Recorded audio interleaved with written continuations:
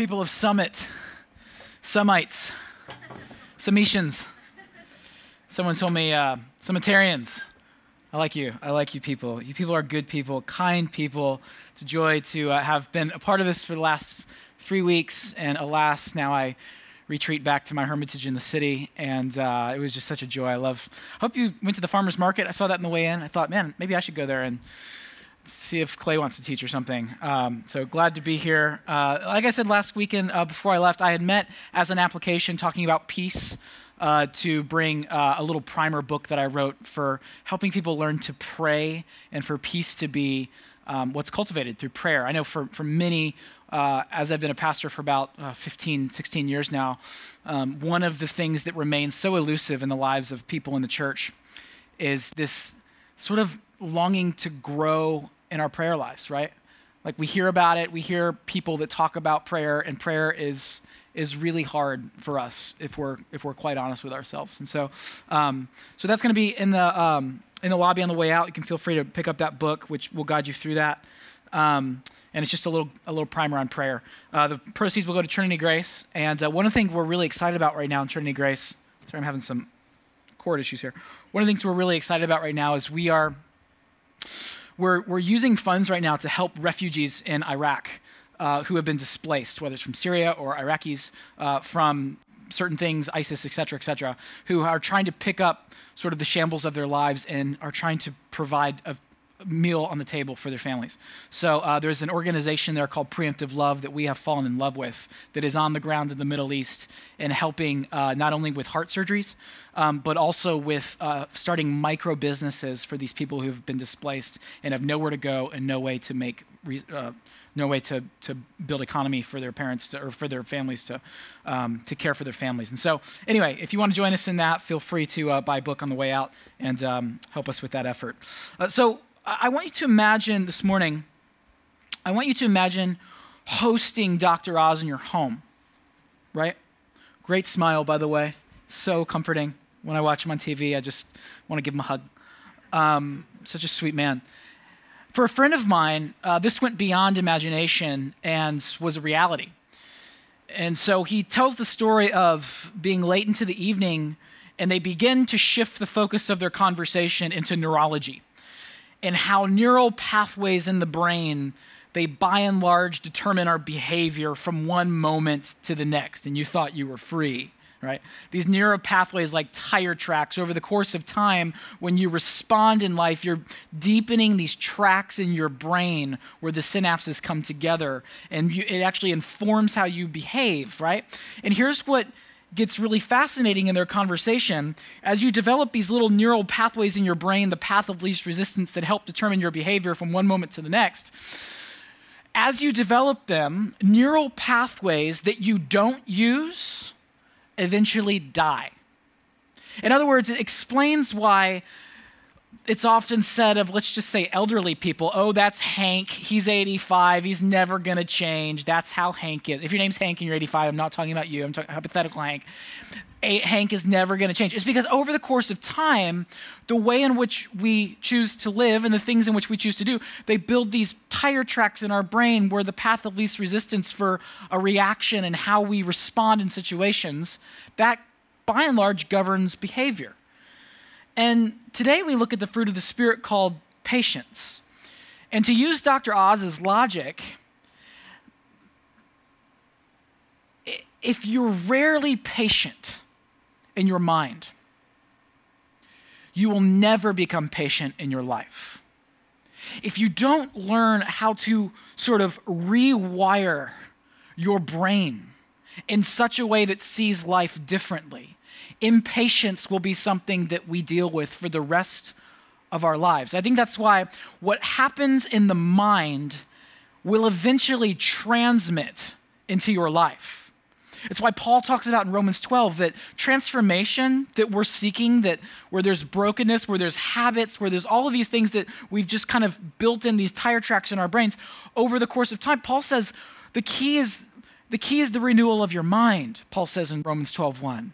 To be transformed is to have your mind rewired, if you will, in such a way. And I think that's why guarding, protecting, stewarding, and cultivating your mind is essential to who you are becoming. So we've talked about this Fruit of the Spirit series that we've been in for the last month. And I just want to back up for a moment because I know some of you are saying, what does this fruit of the Spirit mean? That's religious jargon. How do I even, what are you talking about? The fruit of the Spirit happens through your life when you've nurtured your soul in such a way that the beautiful characteristics of what we see in Jesus begin to push through the soil of your life. And they actually begin to show up in your everyday living. They show up in your work, in your home, at the market, X, Y, Z. They show up all of these places because you have nurtured your life in such a way that the characters of Jesus begin to spill into society, who, by the way, is longing for people of joy and of peace and of kindness and of patience. I defined fruit of the Spirit last week as this. Fruit of the Spirit are outer signs of abundance cultivated by an inner life with God. So let's not get so complex and philosophical and deep about it. That's all it is. It's nurturing what's inside long enough of what God is doing in you that it begins to all of a sudden have an outer abundance. Fruit of the Spirit is not about manufacturing or somehow forcing something to happen out here and then it informs your inside. Fruit of the Spirit is to say, take care of the inner life of who you are and surrender it to God every single day. Consent. And you will find over the course of your lifetime ways in which God is developing you to be fully human as you were designed to be. Now, this is bad news and good news. The bad news is this. Many of us know we have so far to go to consistently manifest the characteristics that Jesus shows us in the Gospels. We read the teachings of Jesus and we're like, man, lust is really difficult. Anger is really challenging. We think about things like anxiety and we think, man, for me to become like Jesus, that's quite hard. And that's really bad news. And we would often look at that and say, well, if that's the standard, I'm out. It's easier for me just to do this thing over here. But the good news is this. The good news is that our God is patient to transform us by grace over the course of a lifetime. But here's the thing. You gotta let him. You gotta let him. Surrender. Consent. The way we cultivate the inner life is very different from the way we pursue degrees, from the way we pursue accolades, the way we pursue climbing ladders in life. Those things aren't often attained through cultivating your inner life. It's striving outer, which isn't always a bad thing. I'm not downing that. But the way in which God works in our lives is for us to take seriously the Spirit of the living God living in us and allowing God to change us from inside out. So we cap off this series.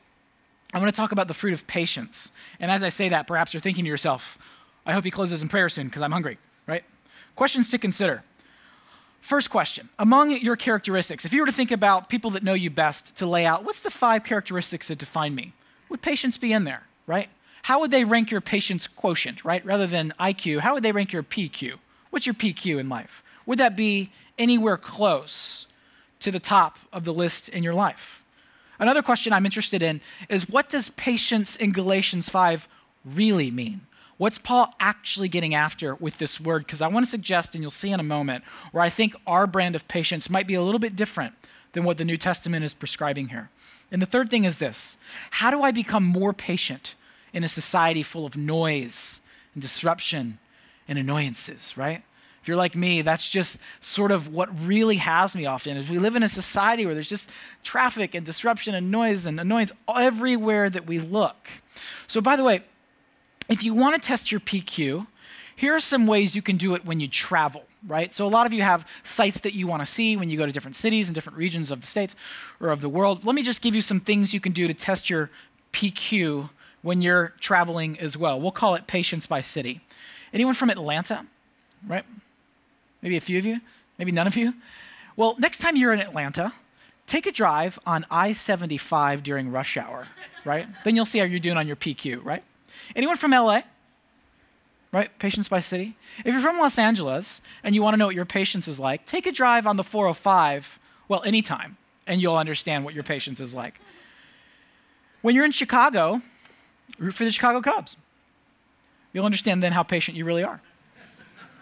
When you're in Seattle and you're fair-skinned, such as myself, just head to the beach for that tan you always wanted, and we'll see how patient you really are. When you're in Nashville, to test your patience, I dare you to try to find a restaurant that doesn't slather everything in gravy, right? If you can find that, then you're patient. When in New York, if you want to test your patience, head to Madison Square Park on a Saturday in July around noon for lunch at Shake Shack, and then you'll know if you're really patient, right? Or if you're in New York, next time, just attempt to walk the High Line with a vision of getting anywhere, and then you'll understand whether or not you're patient. So you can see there are all these certain ways that we interact with life, and we begin to see, well, am I really patient or aren't I? But let's understand what we talk about when we talk about patience. What did Paul have in mind here when he casts a vision for the church to be love and joy and peace and, oh, by the way, patient? What was that about? What was Paul getting at? Well, this particular word, it's the word makrothumia in the Greek. And it's this idea of forbearance, of long suffering, of self-restraint before action. Let me ask you this. Does this define you? Self-restraint before action. Is that one of the top characteristics of your life? What's interesting about this word is that there are several words in the New Testament used for patience, but there's a certain distinction about this one that makes it unique. The other forms of patience that the New Testament talks about, it has to do with enduring difficult circumstances. That's what other brands of patience in the New Testament are getting at, right? The loss of a job, needing to find a new job to be patient. The growing of herbs in your garden, right? The line of the DMV. All of these things that require endurance in order to get what you are looking for. But makrothumia is a little bit different. This particular word isn't referring to how we orient ourselves towards circumstances or things. This word has to do with how we respond to people. That's the uniqueness of what this word is meant to be. In other words, people who challenge us, people who annoy us, people that we perceive are against us. Paul wants us to take seriously as the church how we engage people.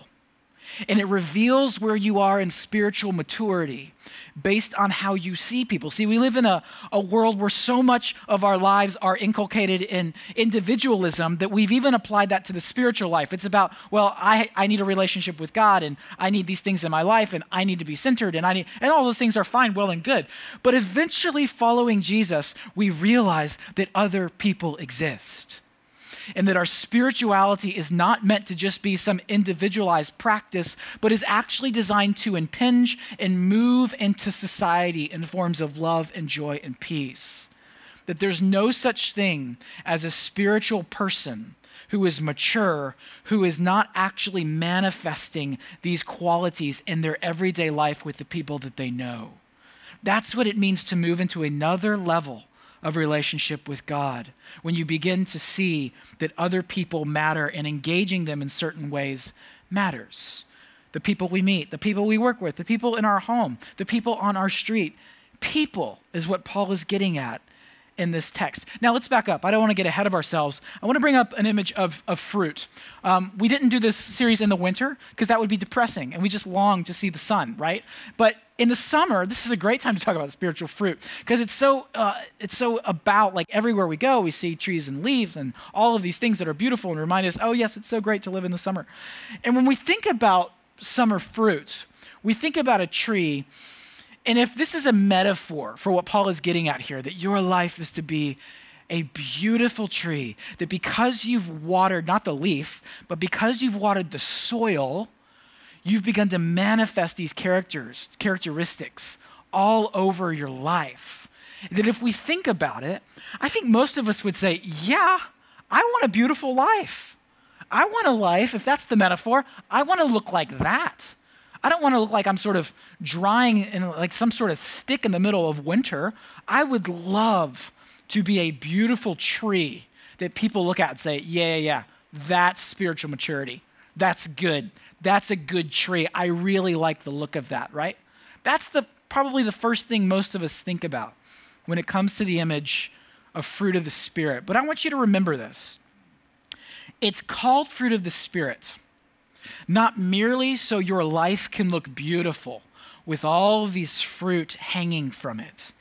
It's called the fruit of the Spirit because eventually God's design for our lives is that other people would pluck the goodness of what God is doing in us. Does that make sense? So it's not about preserving the beauty of who we are alone. It's about saying, I long to be beautiful in God so that other people are refreshed by my life. And I think that's what we see in Jesus. Not someone who's isolated and just having a personal relationship with God, but someone who has said all the way to his crucifixion, pluck the goodness of my life because I'm for you. And I want you to flourish. And I want you to know what it means to love God through who I am. And I think that's what God is continually inviting us into, that others who are starving for joy and patience and kindness and goodness and people like that in life which are rare, that we would be the kind of people who have nurtured the soul of our lives, that other people could pluck the goodness of what God has done through us. Does that make sense? And I think that's a challenge. I think that's a challenge in our day. And I want to tell you 2 reasons why we seldom find patience in our own lives, maybe in my life only, but I'm assuming you're sort of with me. Are we tracking? We here? And then 2 things that I think are ways forward to cultivate patience. The first thing is this. When we look at reasons that we seldom experience patience, even in our own lives, it's because we live in a world that prioritizes productivity. And we don't just live in a world that prioritizes productivity. We actually live in a world that rewards productivity above all other virtues. This is sort of one of the top virtues in Western society, and it's not all bad. I like productivity. Productivity is a quantifiable amount of work achieved during a specified period of time, right? Easy. An idiot's guide to productivity. The more work per unit of time, the greater your productivity. That's how that works. And there's nothing inherently wrong with productivity. But I can tell you this. When productivity becomes the priority of your life, your identity will hang in the balance of what you can achieve and what you can earn and the goals that you have and have not met. And when this happens, when productivity becomes your preeminent value, it's your greatest priority of what you can achieve and what you can earn. What happens is this: people become objects. And people in our lives get put into one of 2 camps. People that sort of advance my cause and people who don't. And that's a really crushing framework for someone in our lives to be in. And I think what Paul wants us to be reminded of is that people are not problems. People are not in our way. People are not extras in our little movies who live only to advance our personal dreams. Let me say it like this. Your life is not a little indie film that everyone else in your life are surrounding characters to advance your plot. That's not what we have been invited into. People are gifts. And when we see them as such, I think what it does, and where I'll get to this morning, is that it gives us capacity to become patient. I've never been able to shake this one scene in the middle of Matthew. The first 13 chapters, what you see is this. Here's the sum of the first 13 chapters of Matthew. Jesus is teaching, and Jesus is healing. And Jesus is teaching, and Jesus is healing. There's proclamation, and there's power. There's demonstration, and then there's didactic talk about it. So you have this understanding of Jesus teaching, healing, teaching. That's what's going on. It's this beautiful thing of Jesus came to do this. He's talking about the kingdom of God. He's demonstrated the kingdom of God, inviting people into it. And then something happens in Matthew 14. And here's what happens. Disruption, annoyance. Something comes into the pathway of Jesus' mission, and it took the form of this. And some of you have been here before, where you've been on a beeline, you've been on a track, you've had the goal, you're set into motion, and then this happens. John the Baptist, his cousin, he gets word that he's murdered, unjustly, beheaded. And it's a disruption to Jesus' life. And what does he do? Matthew 14 comes along, and instead of teaching healing, he gets away by himself in a boat. Why? To grieve, to mourn, to ask questions like, why, God? Why? That's what Jesus, we often look at, so my personal framework is that Jesus is 100% God and 100% human. This is the classic Christian position. It's my position as well. And I think we look at these and we're like, well, yeah, he's God, and what I'm about to read you in a passage, of course he had compassion, but I want you to just consider the humanity of Jesus here. He's been on his mission and just finds out his family member is dead. The one who, by the way, leapt in the womb when they interacted in each other's mother's wombs. That's a connection, I'd say, right? That's a deep connection. And he's been murdered. Matthew 14 comes along, and here's what the text says. Now, when Jesus heard this news, he withdrew from there in a boat to a deserted place by himself. But when the crowds heard it, they followed him on foot from the towns and went ashore, and he saw a great crowd, and he had compassion for them and cured their sick. Now, I have never been able to shake this passage. And I think it's easy for us to say, well, yeah, he was God, compassionate. But he was also a man, grieving. This disruption comes in his life. And here are these crowds following him, saying, we don't care what's happening in your life, Jesus. I need my son healed. I got a job issue over here. And can you come tell my mother-in-law XYZ, right? And what does it say Jesus did? He had compassion for them. And he cured their sick. Every time I read this text, I cannot help but think there is none like Jesus. It's incredible. Later in Colossians, Paul tells us that if you want to know what God is like, look at Jesus. The fullness of the deity in human form is in Jesus. In other words, some of you walked in here today and you're like, man, God is not my friend. I'm afraid of God. God is angry and God is wrathful, and I don't want to be anywhere near that. And I'm not saying those aren't components. I don't want to get into the mystery of that, but I will say this. God is the one whom after we've cursed him to his back, he turns his face toward us. God is the one whom after we've rebelled against his love comes running after us with forgiveness. And God is the one whom after we've hit rock bottom in our shame embraces us as a daughter and as a son and casts all of our shame into the bottom of the sea. Let me just say this. God is patient. And so to become patient with others is to become like Jesus. And to become like Jesus is to become like God, which is what it means to be fully human. We were created in God's image. But the problem is, my priority of productivity means that people have become objects in my life, and I rarely see them the way Jesus did. They're objects toward my goal, toward what I have going on, and I become very, very impatient. May we see people as gifts and not as objects who merely advance our cause or stand in our way. And the second thing, I think not only do we live in a world that promotes productivity, we live in a world that exalts efficiency. And in this world, people become not objects, but obstacles to our life. We need to get there. We need to solve it. Now, I'm a 3 on the Enneagram. If you've ever studied personality theory, I love the theory called the Enneagram. And efficiency is my king. It's my queen. I love to get things done quickly. Now, my wife, her personality profile is excellence.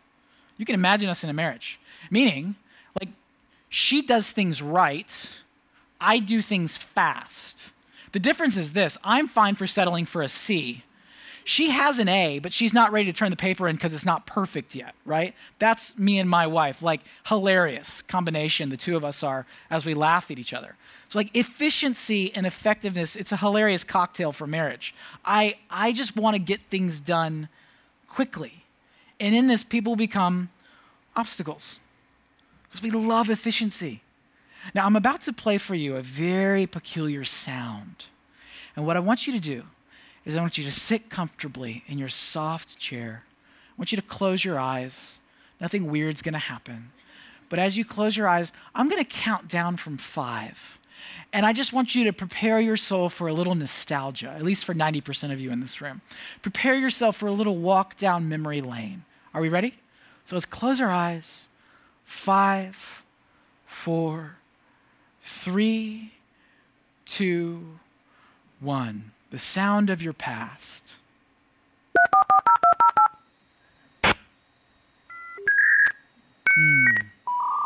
Yes, amen. Yes,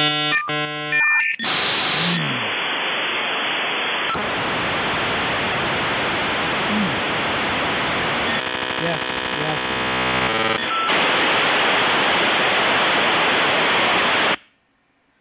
You've got mail, everybody. Do you remember having to endure that sound? And can you imagine what you know now, can you imagine going back to that sound every single time you wanted to go online? This is the sound of waiting. It's the sound that reminds us just how far we've come in the land of instant gratification, the land of instant downloads, the land of ever-expanding territory of bandwidth within an ever-decreasing world of free time, right? Like that's the sound. Like we live in a world that runs up escalators. There's something weird about that. We run up escalators, for goodness sake. Most of our agitation in life, most of the reasons that people would not put of your wall of fame, your top 5 characteristics, your epitaph someday, most people would not put, Sally was so patient and Larry, oh my word, they would just sit all day waiting for, like those aren't things that people typically say in our time period, right? Most of our agitation in life is from the reality that we've not gained efficiently what we want, and we're impatient. And people become obstacles to our efficient need to attain. I'll give you an example, as if you need any. A few years ago, 2 years ago, almost exactly to the day, my wife's water broke. Many of you women know what that means. And we men catch on quickly. And so we headed to the hospital on 60th and 10th, where we live in the city. And we head into this little room, 10 by 10. Tiny, right? Little waiting room to get in to evaluate, for the doctor to tell you, yes, indeed, your water did break. You're like, well, duh. And so we're waiting for that to get in and make sure everything is on pace and on schedule and we're good to go. And so we walk in, and in this 10 by 10 room at 5 in the morning, there is a beautiful Orthodox Jewish man, tzitzit, tassels, like the full garb on, the hat, and he is praying Torah against the wall out loud, right? Now his wife is sitting next to him, like cool as a cucumber, as if like she's done this 8 times before, right? Now, next to them, and I can only describe this as what I would call a Seinfeldian moment, is sort of what this is like. Next to them is a Muslim couple, and she is moaning the sounds of the Sahara Desert, right? Some sort of animal in heat that is just like at its wit's end. I mean, in so much pain, it's searing to the ear. Now, next to her is her husband sitting as if he's done this 8 times before as well, right? Now, next to them, going around the room, is an Eastern European couple speaking a dialect from which I've never heard, and that was happening in the room. And then next to them is us, and next to us are 2 beautiful Caribbean nurses who are coming toward the end of their shift, so they're just excited to get off work and to go home and sleep, I suppose, telling hilarious jokes with a really funny Hispanic janitor. And so I'm looking around and I'm thinking, this is the international cocktail of the world that's all come together and coalesced in this little waiting room of waiting to get our water checked to make sure it was indeed what happened. And it was just one of these moments where you walk in with your spouse. And at that moment, I had like 0 desire or vision to be this lovely tree of patience with peaches hanging from my vine. Yes, please come pluck my patience here, woman. My wife is ready to have a baby, but you first, really, you first, right? It's in those sorts of moments in life that I truly, at the core of who I was in that moment, believed this: I'm more important than you. Everyone's about to have a baby in this room, but ours is a little more important than yours. I know we were the last ones to this room, but you can understand, right? And it's just one of those moments where you find out in life really what your values are, your neural pathways, realizing just how much I devalue people because of my efficiency, because of my need to be first, my need to get something done. It is so challenging to be patient within a world that promotes productivity and exalts efficiency as the supreme values in life. I think it explains in part what appears to be an ever-increasing world of individualism, of racism, and of exploitation. Let me just say this. The ministry of Jesus has nothing in common with individualism, with racism, and with exploitation. It has nothing to do with those things. And I will tell you this, the invitation to become a patient person is so dear to the heart of God, because when we do that, we begin to see the other. We begin to value them for who they are.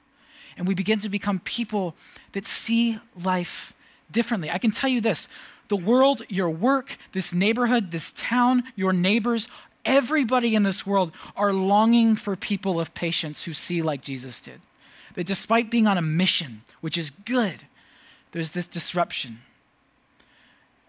and seeing that people exist and that they matter. So how do we cultivate it? Two things really quickly. The first is this. I think to cultivate patience in our time, we have to widen our lens. Widen your lens. What I mean by that is having a daily rule of life where you are giving yourself to the reading of a gospel. Matthew, Mark, Luke, or John. Small reading, large reading, doesn't matter. But a moment in time where you have a rule of life before work, before the kids get up, before whatever you start, the freneticism of your day, that you are reminded of a greater story. And it doesn't make your story minimized. It invites your story into something so much bigger than it could be on its own. In other words, your micro story has a place in the macro kingdom of God, but it's a micro story and it matters, but it's not the only story in the world. Other people's stories matter too. And the kingdom of God hold them all together, of advancing God's gospel in the world. So do you have a rule of life? This isn't about religion. It's about formation, really. It's about carving new neural pathways in your brain in order to see life differently. So do you start your day by widening your lens? Or is it so narrow that all you have is your to-do list, what you need to get done, and you wake up and that's it. That's your goal for existence. But you start by widening it and seeing the bigger panorama in the world. Second thing is this, not just widening your lens, but sharpening your focus. Sharpening your focus. In other words, understanding what really matters. My problem in the hospital room was that I didn't see that these people are human just like we are. And I somehow think that I'm more important all the time. I usually think I'm the most important person in any room I walk into. Most of us do that, right?